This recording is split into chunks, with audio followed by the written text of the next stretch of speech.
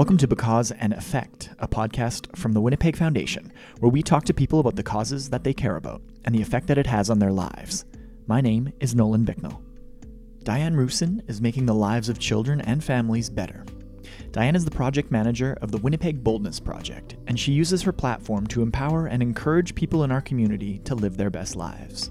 What we really need to think about is having brave conversations. And it pulls on different skill sets to have brave conversations, at least for me. If I think I'm going into a place where I want a safe conversation, I think I come at it differently than if I'm going into a place where I need to have a brave conversation. And again, the women that I've been surrounded by have taught me that. And so when I've been at my most scaredest and most fearfulest and just like shaken in my boots, those women have taught me that is when you draw into your courage. I sat down with Diane Rusin to talk about empowerment, equity, and vulnerability, her strong Indigenous female roots, and what needs to happen to help the children and families in our city that need a hand. Because families know best what their children need for educational success. It's our job to listen and help make it happen.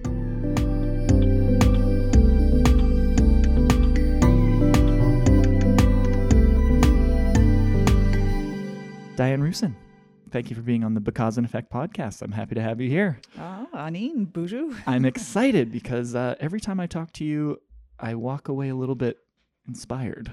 Oh, thank you. Like, I feel like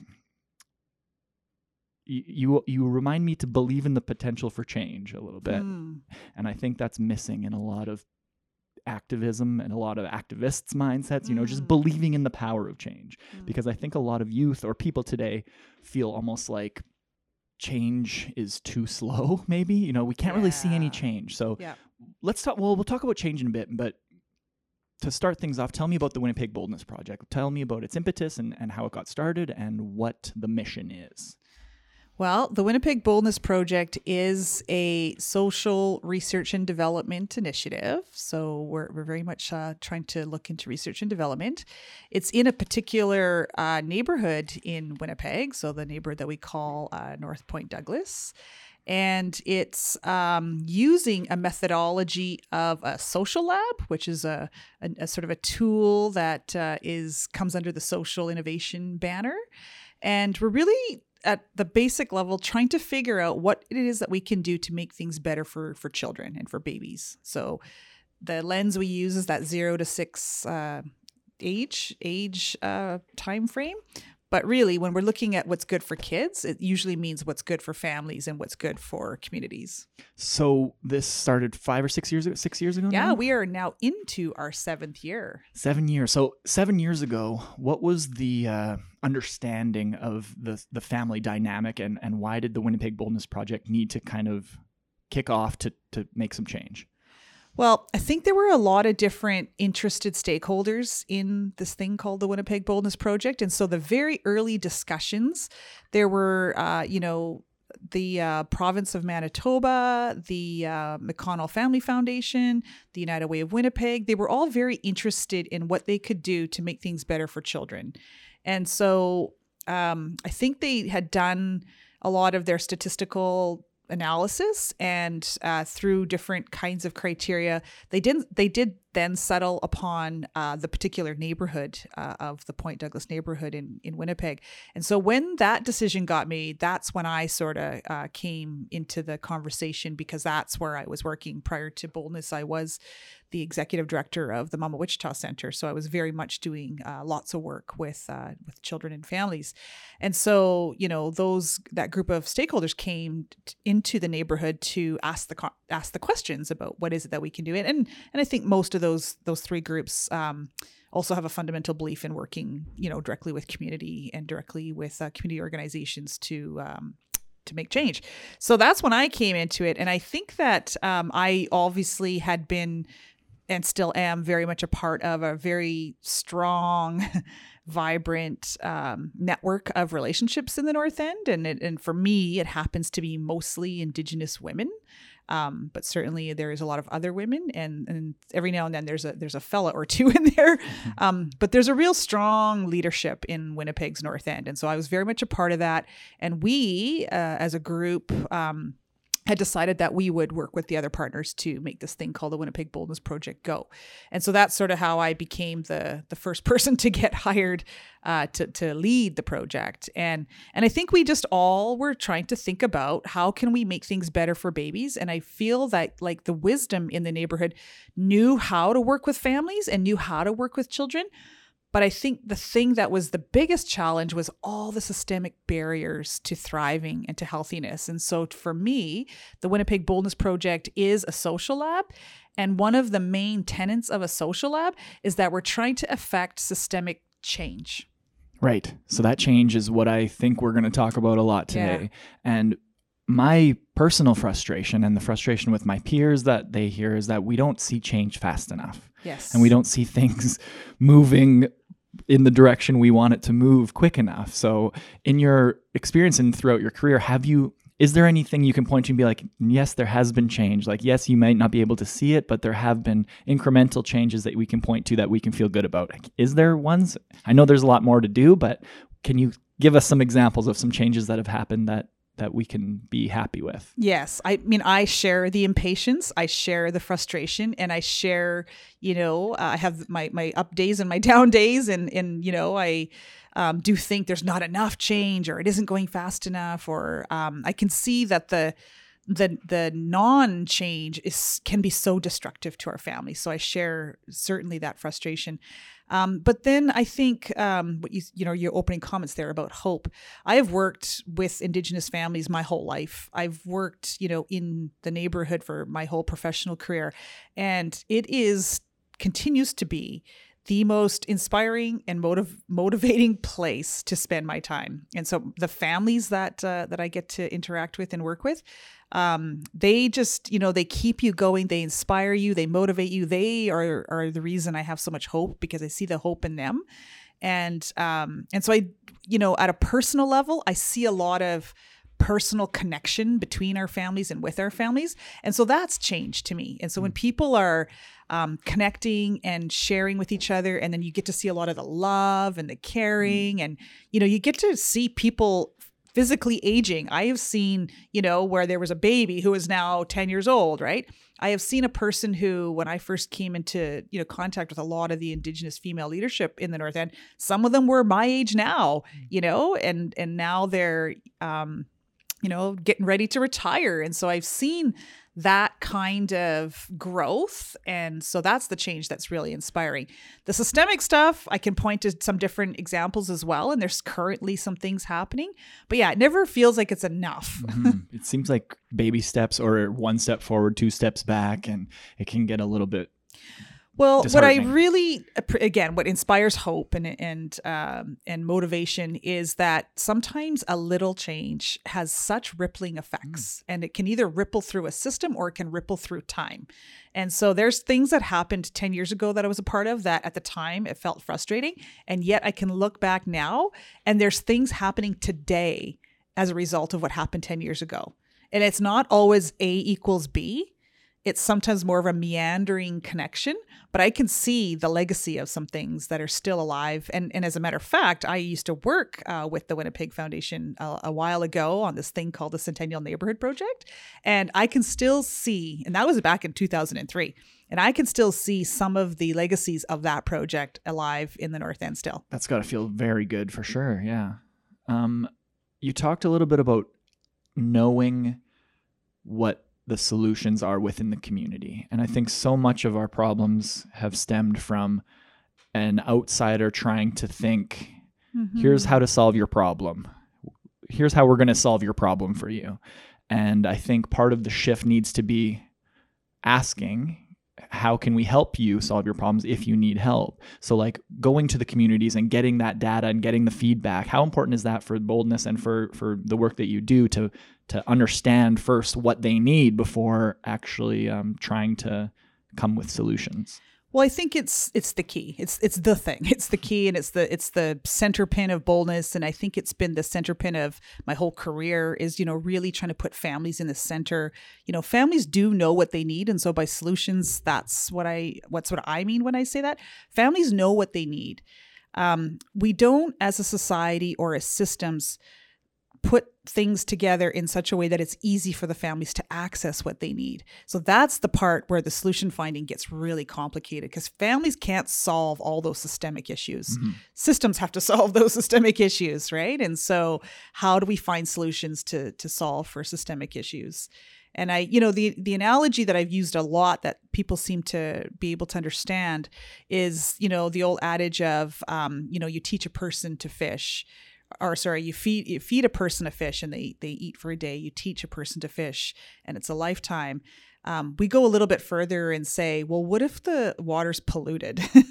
It really has nothing to do with the fishing skills. It's that there's a larger systemic issue going on here in that the water's polluted. And so that's the issue. It's not the fishing skills. So when we put families at center, they will tell you if they need fishing skills or if the water's polluted. Yeah. Clean up the water first before you can even have the discussion about getting the food in there. Yeah. Yeah. So that we don't spend all of our time designing the best fishing rod, because that's not really the underlying issue. 100%. In doing some research about boldness, I saw a lot about the issues with separation of families. Yeah. So whether it means a father's out of the picture or a child is taken away from their family, that is the exact opposite of what we need to be doing and discouraging that, right? So talk about separation and talk about why that needs to be something that we focus on, and making sure we just get families together for step one to solve these things. Well, I can go to 30,000 feet on that and say that so much of our worldview, mainstream worldview, is based on a linear logic model. And so linear tends to separate things out. That tends to be why we get siloed kinds of thinking or siloed kinds of systems, because we want to make this one straight line and then we want to divvy it up and give everybody a little part to do.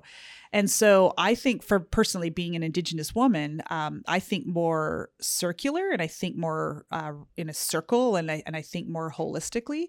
And so most of our systems are not set up in that fashion. I think that starts to confuse some people if we think about trying to set up that way.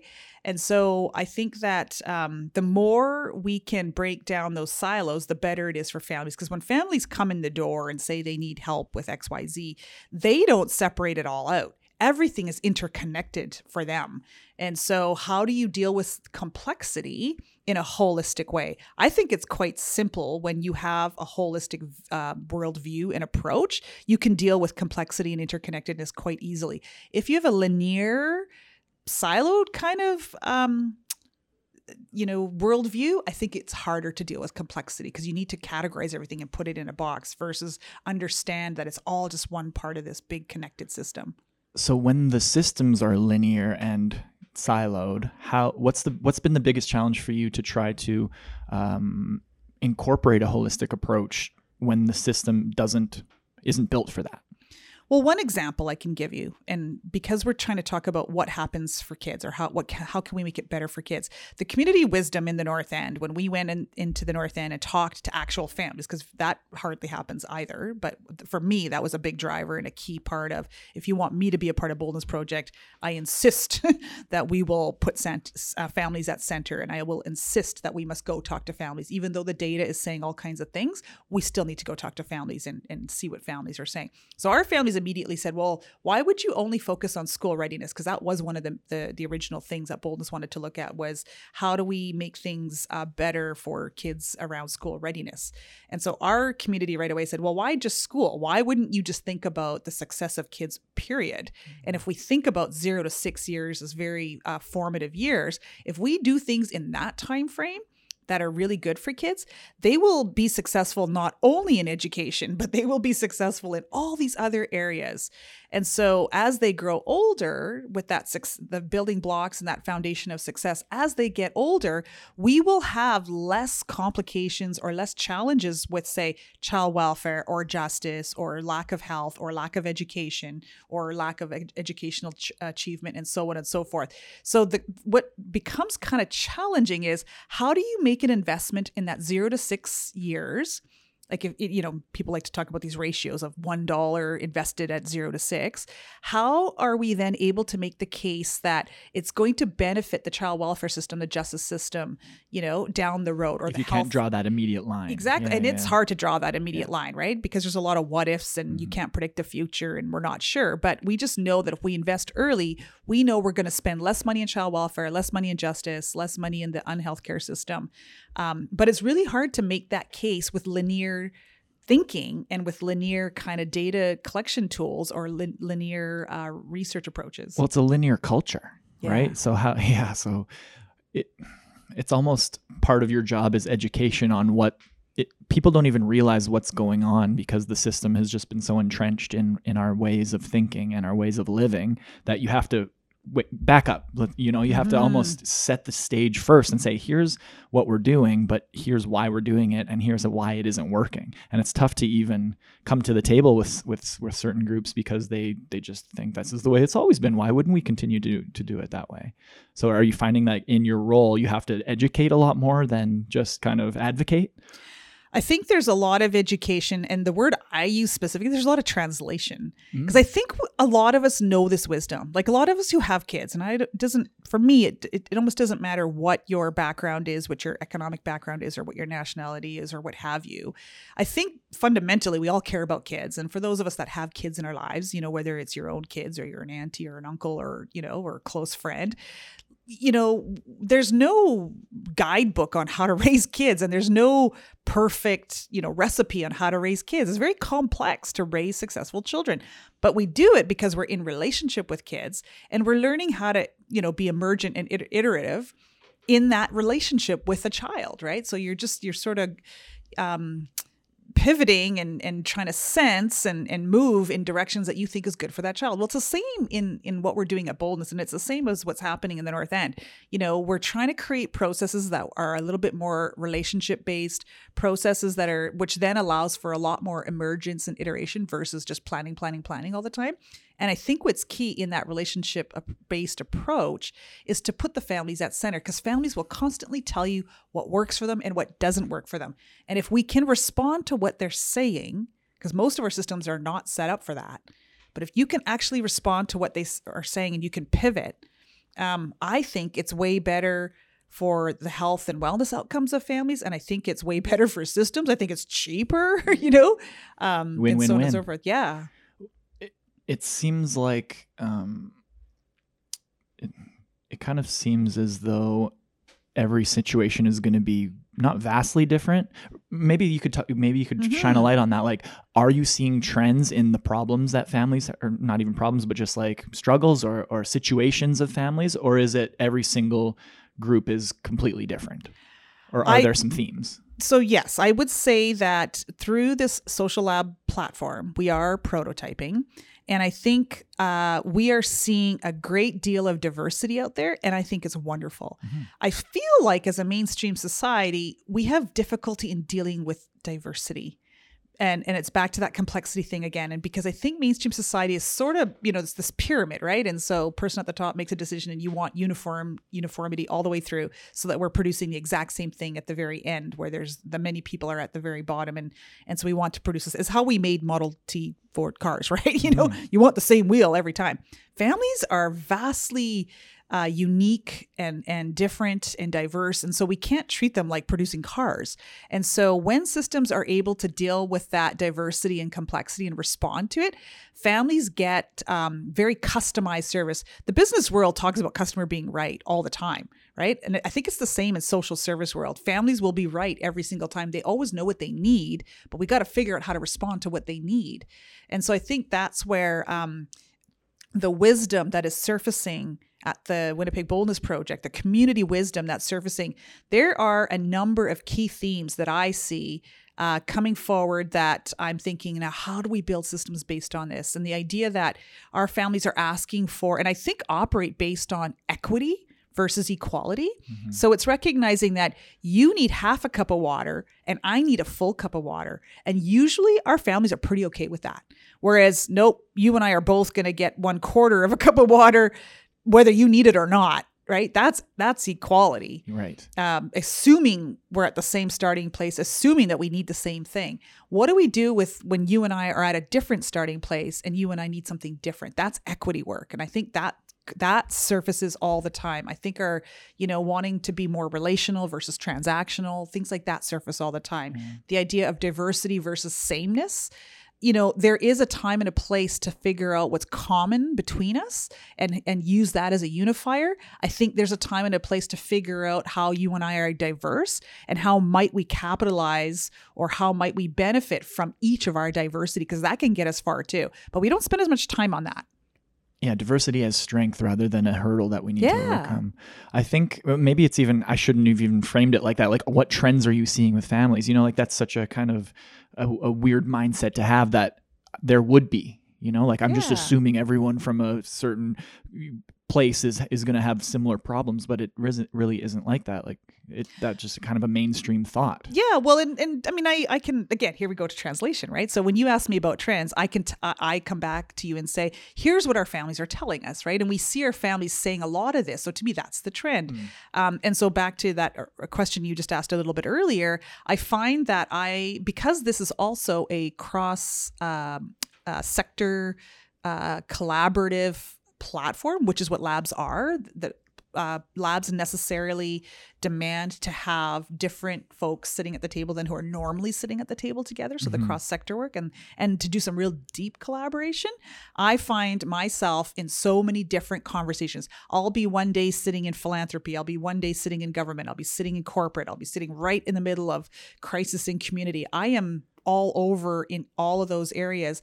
And I find I'm translating across each of those all the time. Because when we use the word community even, that means something different in every one of those in every one of those sectors. And so lots of translating.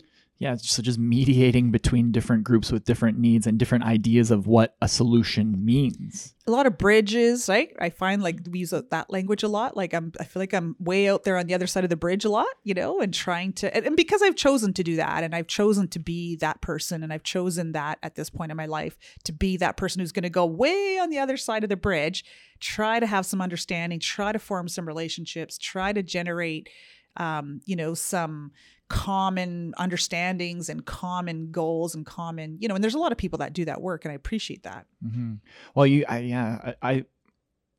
saying you chose to go down that path, but it seems like you're just a natural at being able to connect people in a way.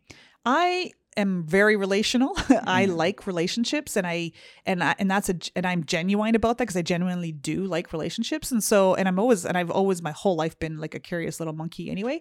So I'm always thirsting for, knowledge, and I'm always curious about what's around the corner over there and what's behind that door. And so to go and seek out other people, to go and seek out other worldviews, to seek out other perspectives is something that I do enjoy. And I do feel driven to it because I've spent a lot of time in the North End with people who talk like me and work like me and know exactly what I'm talking about. We all talk the same language. I've spent a lot of time doing that. But that onto itself is not going to solve all these systemic issues that are facing us. We need the cross-sector partners. Like it does for real take all of us to take on a part to be able to make systems change. So I'm very driven by that too. So I need to know other sectors in this city. I need to know other people in this city that I don't normally interact with. Yeah. Step one is just making sure everyone is on the same page, because a lot of times online you see vitriolic things and people are arguing with each other, but they're not even on the same starting point. They don't even have the same basic understanding of the situation, but they're still angry at each other somehow. So it seems like step one is to just make us all educated on the same level of what's actually happening before you can have a proper discourse and actually change someone's mind. I do believe that. So I'm not a big believer in objectivity. I'm a believer in like full on subjectivity. I do think, and so to try to be unbiased, I don't know if I really buy that. I feel like we all have our biases. And so the key for me is to be as aware of your biases as you can be. And so even when it comes to getting on the same page, I'm aware that my experience and my history and my reality is probably different than yours. And so can I understand yours? Can you understand mine? And that's the same page. It's not that I have to convince you to believe me or, otherwise, or I don't have to convince you of my viewpoint, or I'm not trying to, make you say yes to the things I say yes to. Because I think that's where we get into the debates, and that's where we get into the divides, and then you dig in and I dig in, and then we're never going to come together in the middle on this, right? So my approach is always, can I understand them, even though I might not agree with them? And can they understand me? And so what avenues, what strategies, how do I go about in bridging that understanding? And I feel like you have to be very genuinely open to people, and you have to genuinely and diligently work at relationships to be able to get to a place of having enough respect and trust that we can try to understand each other. I always, everyone's probably been in some kind of a relationship with somebody at one point in their lives, whether it's your partner or your best friend or what have you. And I always say that in the really good relationships, you can mess up so badly. They will give you the space, the patience, right? They will that's okay. We'll work on this. And you just get a lot of room to mess up when you're in super good, loving, caring, healthy relationships.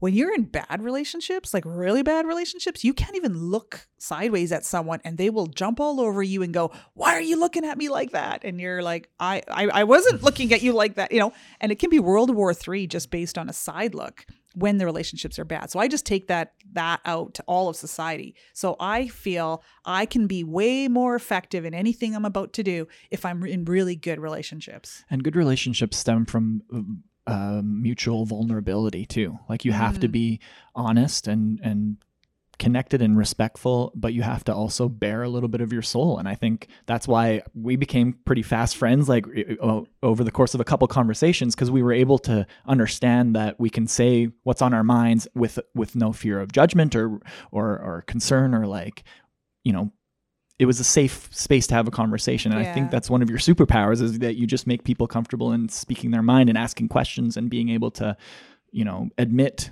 vulnerabilities and fears or whatever it is. So how do you do that to someone who's not, or how do you have a conversation with someone who's untrained in how to be vulnerable, or unsure or scared or not willing to be vulnerable?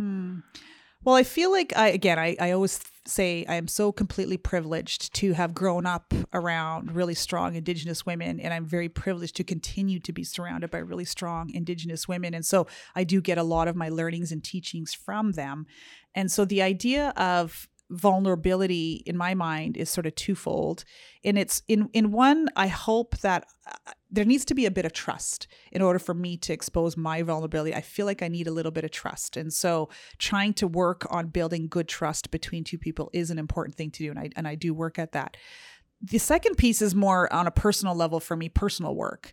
And it's taken me a while to come to this place to realize that vulnerability actually requires a great deal of strength, right? I always thought growing up, because the way I've grown up and all my life's history, I've had a lot of family violence, I've had a lot of poverty, I've just had a lot of the challenges that many of us have had, and I feel like it's turned me into a very strong warrior woman with this coat of armor on, and I can be that, but that's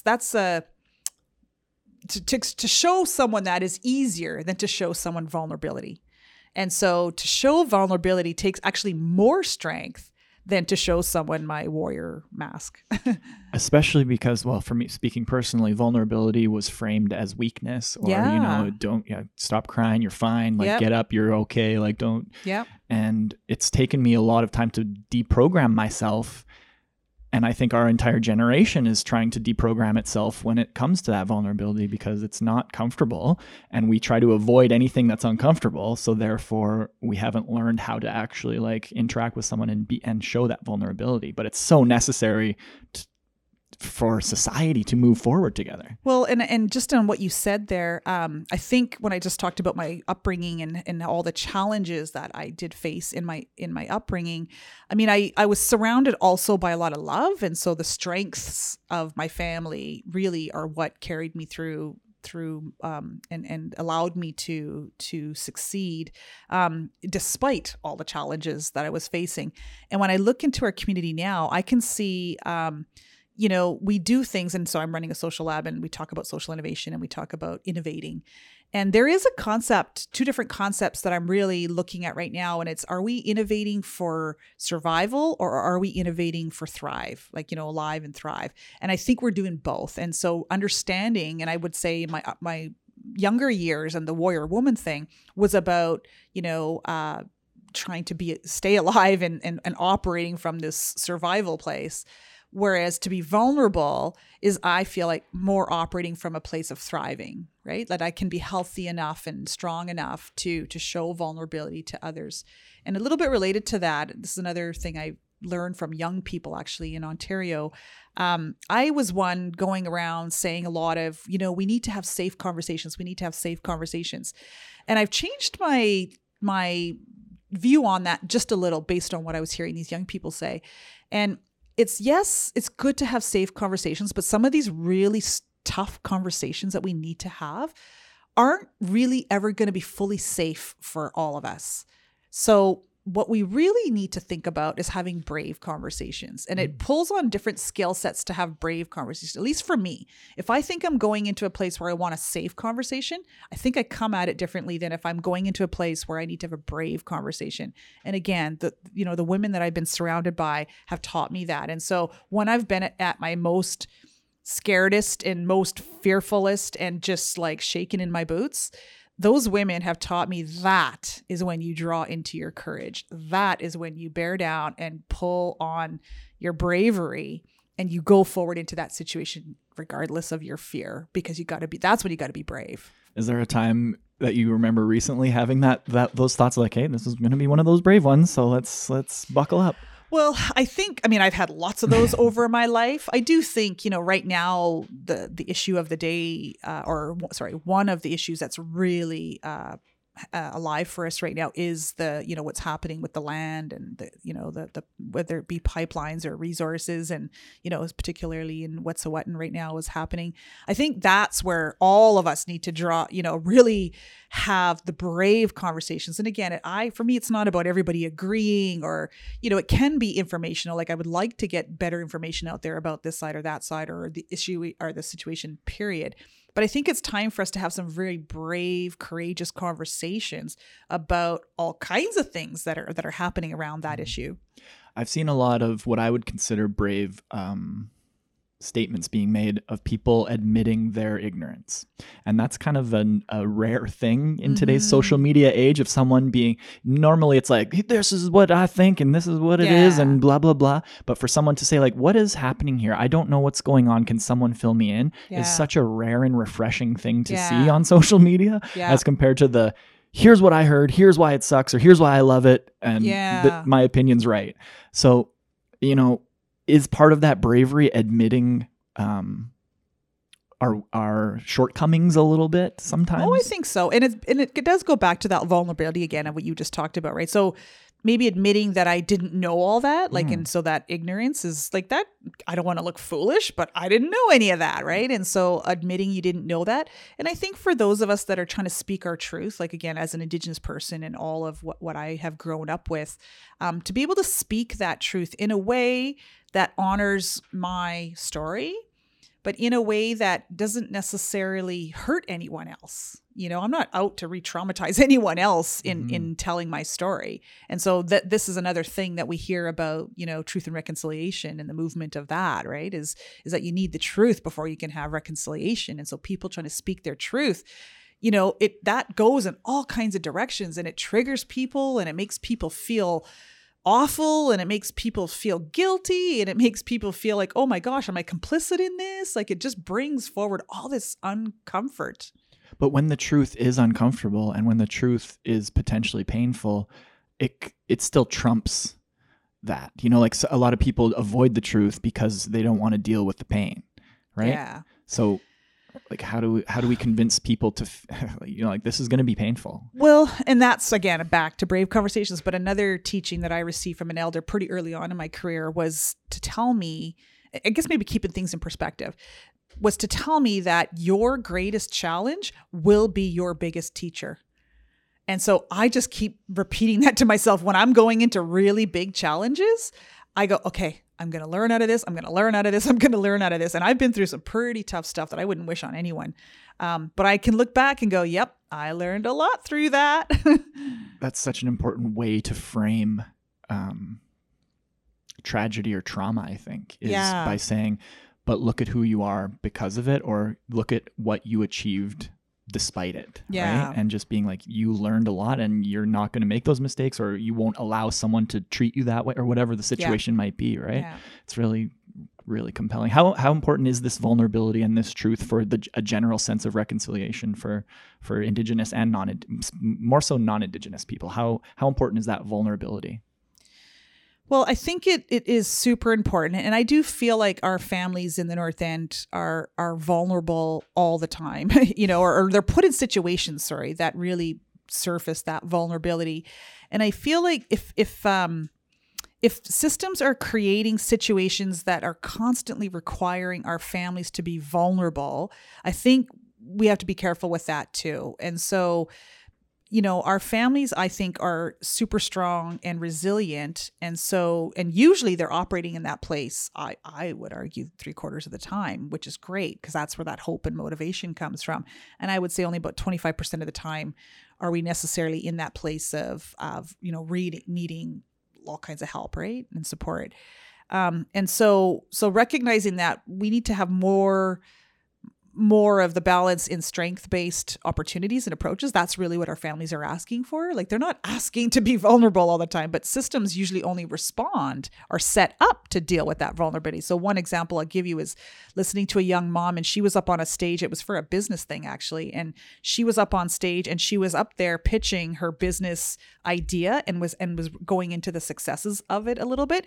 And man, she broke down on stage at one point, and it was unexpected. Like, I don't think she herself even expected to go there, but she just happened to go there, and then it went a little bit further. And she talked about being a single mom on welfare and constantly having to go and ask all over to for everything her whole life. And she had kids. And so constantly having to ask for stuff and be given stuff because she had to feed her kids and look out for her kids, and how awful that made her feel, how little that made her feel, how weak that made her feel, how it made her feel less than.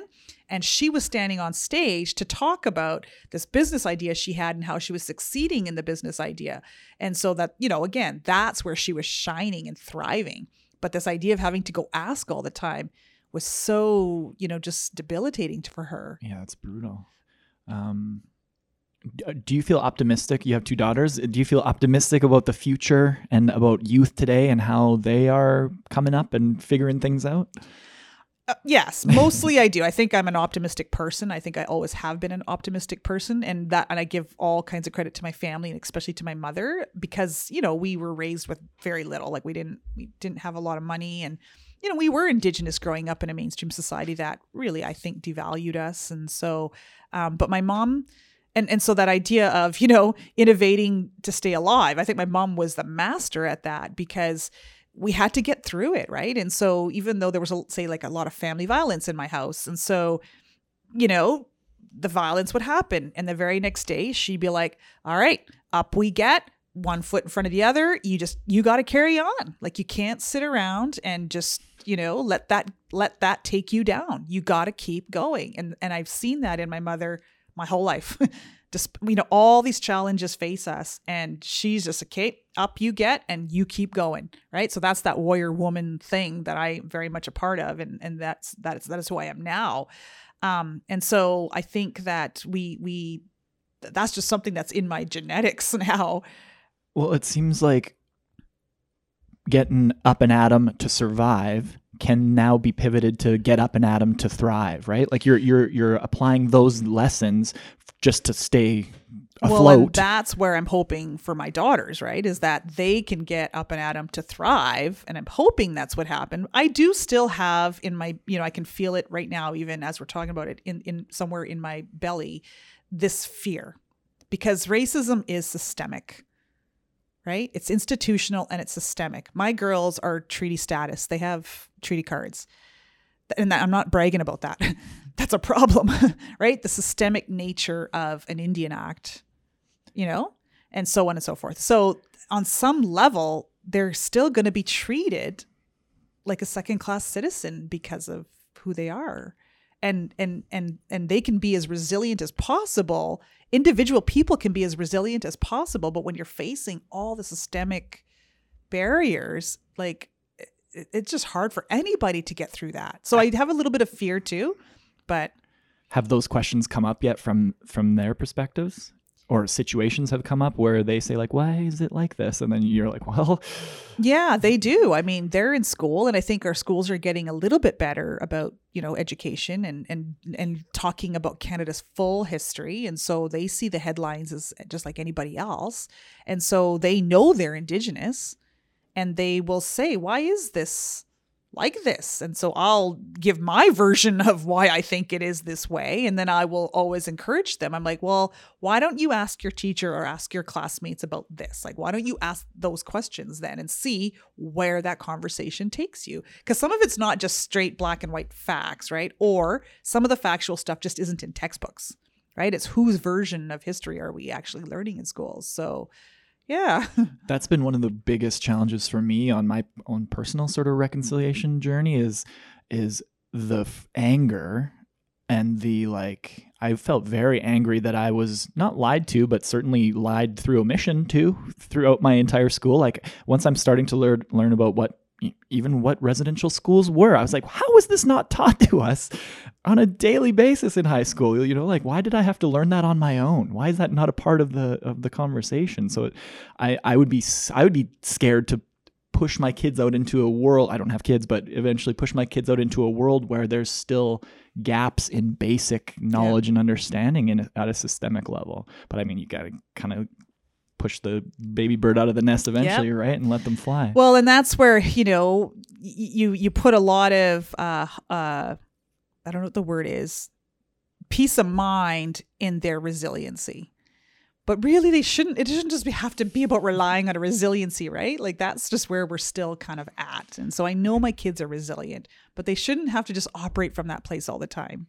That's the work ahead of us still. For sure. It's echoing what Winnie Corn-Miller talked about at the Vital Conversation that you hosted a couple weeks ago about just that matriarchal energy. And she was so celebratory of her mom and stuff. And it was like inspirational. It made me think of my grandma and just, it's a cool movement now that we're starting to celebrate and raise up the matriarch as opposed to oppress and discount the matriarch.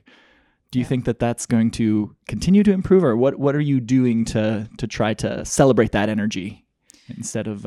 Well, I feel like we kind of have to. Like even if you look at the environmental movement, right? And so again, I'm Indigenous, I'm Anishinaabe. I have medicine wheel teachings that I've learned, and I do feel like that's how my brain does actually operate, and that's just how I see the world, and that's how I move in the world. And when I look at medicine wheel teachings, and just there's so many teachings there, I feel, well, that's the answer, right, to a lot of these environmental challenges that we're facing right now. And so the medicine wheel teaching is also, for me, a quite obvious answer to issues we have, say, with child welfare or with justice system or what have you, right? With these complex societal challenges that we're trying to deal with right now. I look at medicine wheel teachings and go, well, that would go a long way to helping that along. So I think the work and the hope is that there are other knowledge, and I just know that as an Anishinaabe. And so I know there are other knowledge systems out there that have just as much wisdom and beauty in them and answers in them. And so where are those knowledge systems? And I feel like the course that we're on right now, and it feels like the rest of the world is also chiming in at this very moment on climate change and going, yeah, we have to do something, and we have to do it now. Right? People are starting to realize we got to do something different. So what's the different? That's the opportunity now. What is the different? And so I go to so many other knowledge systems out there could chime in on this and hold some of the answers. Well, and knowledge systems that have been succeeding at solving these problems for thousands of years, right? It seems so easy when you look at on paper, oh, they've actually lived in harmony with the land for forever, and all of a sudden now we're out of harmony. Yeah. Right? Let's look to that and emulate it a little bit. Yeah. Beautiful. So at the end of our time together, All right. we ask the same 7 questions to every single guest. We call it the Just Because segment, where we just kind of ramble off 7 questions and hopefully we have some fun. You okay to do that? Yep. Okay, great. Question 1 is, what's the very first cause you ever remember caring about? Oh, it's just indigenous issues. How young were you? Oh, like my whole life. I don't even like this. I've known that I'm brown my whole life, and I've interacted in the world, and the world has interacted with me based on my skin color my whole life. So I've always known that that's where my passion is.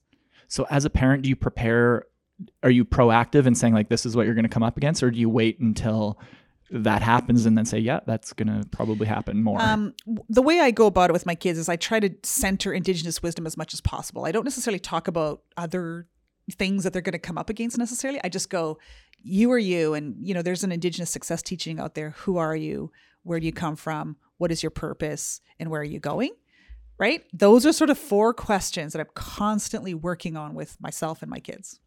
That's a fundamental thing that every young person should consider at all times. I think, yeah, it's beautiful. So question 2, if money and politics and logistics were no issue at all, what's the first thing you could do in support of your current cause or in support of Indigenous causes? What would you do if you could snap your fingers? Well, it's centering Indigenous wisdom. I mean, I maybe sound like a broken record here, but if right now to center Indigenous wisdom, there are so many, say, policy barriers to that. It's ridiculous. So if all of that could be swept away, I think if we could just let Indigenous people do the things they want to do in the way they want to do it without any regulation or anything around it, any constraints, I think we would see transformational shifts. And trust that people are so scared to give up their power or give up what they're used to or give up what they don't know. Yes, or admit that they don't know something and saying like, yeah, let's do it. Let's try it your way and see how it works. Fear of the unknown. Absolutely. Question 3, what's the biggest misunderstanding or stigma about the cause right now? I think mainstream society, I feel, doesn't know enough about strengths-based approaches. And so, for instance, people might look at the North End and think, oh, scary, challenging place. I look at the North End as a beautiful, awesome, like the people that are there, like it, and you listen to people who live there, they love it, right? And so where is there ever more light, shining on that strength? Yeah, focusing on the positives instead of the perceived negatives that probably don't even exist. Well, there are positives and there are negatives, but we don't shine as much of a light on the positives. It's the doom and gloom that always seems to lead.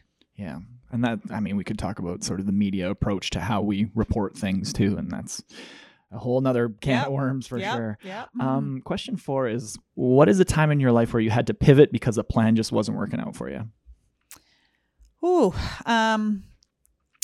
I think that career-wise, I've had to make some decisions about, do I want to keep doing this or do I want to move and do that? Like, I'm always asking myself, like, what gives me lots of life? And then where am I being effective? And so I recently, with Boldness, for instance, had to move away from working only with Indigenous people. I've been so committed to that. Boldness is a cross-sector platform. So I'm working with a lot of non-Indigenous people as well. As there's still a lot of Indigenous people driving Boldness, but so that was a pivot. There's conscious pivots and probably unconscious pivots where you're just like, well, we got to do this way because that's the feedback we're getting. Yeah, cool. Question 5: what's the best advice you've ever been given?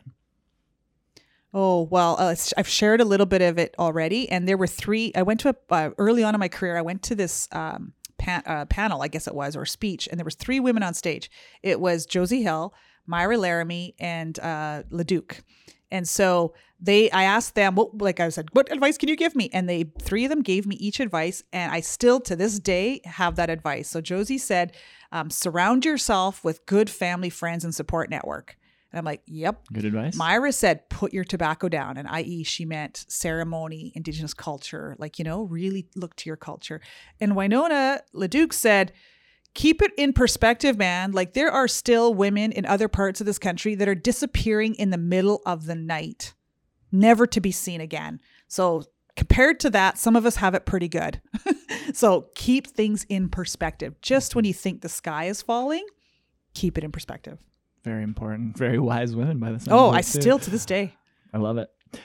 So question 6, what advice would you give your 10-year-old self if you could talk to her right now?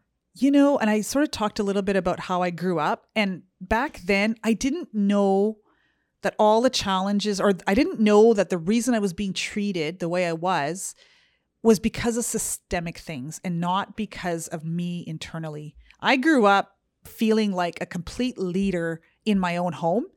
The minute I walked out the door, I knew I was in different territory, and I knew that I was seen as a second-class citizen my whole life. And I always felt like that my whole life.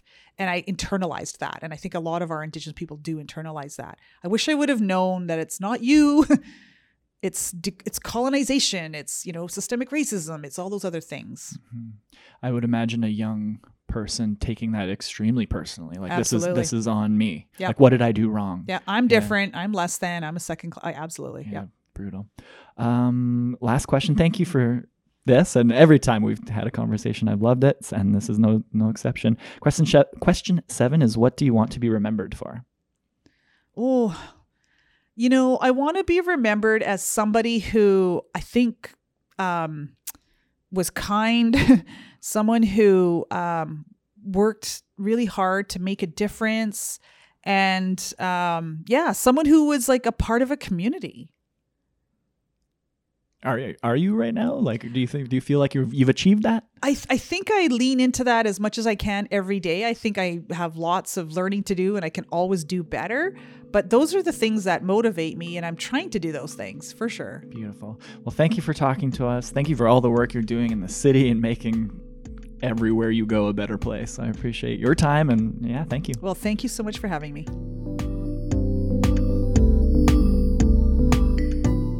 Thank you again to Diane Rusin for the conversation, for every conversation we have. Honestly, every time I walk away after our conversations, I feel inspired and just kind of ready to do my part, changing the world in whatever small way I can. And, hopefully we can all work towards bringing a bit more equity to the world, as Diane mentioned. So thank you again for the conversation. You were wonderful as always. And thank you for listening. I know I probably say it every week, but the podcast doesn't exist without you listening to it. So thank you for taking time out of your busy life to spend it with me here.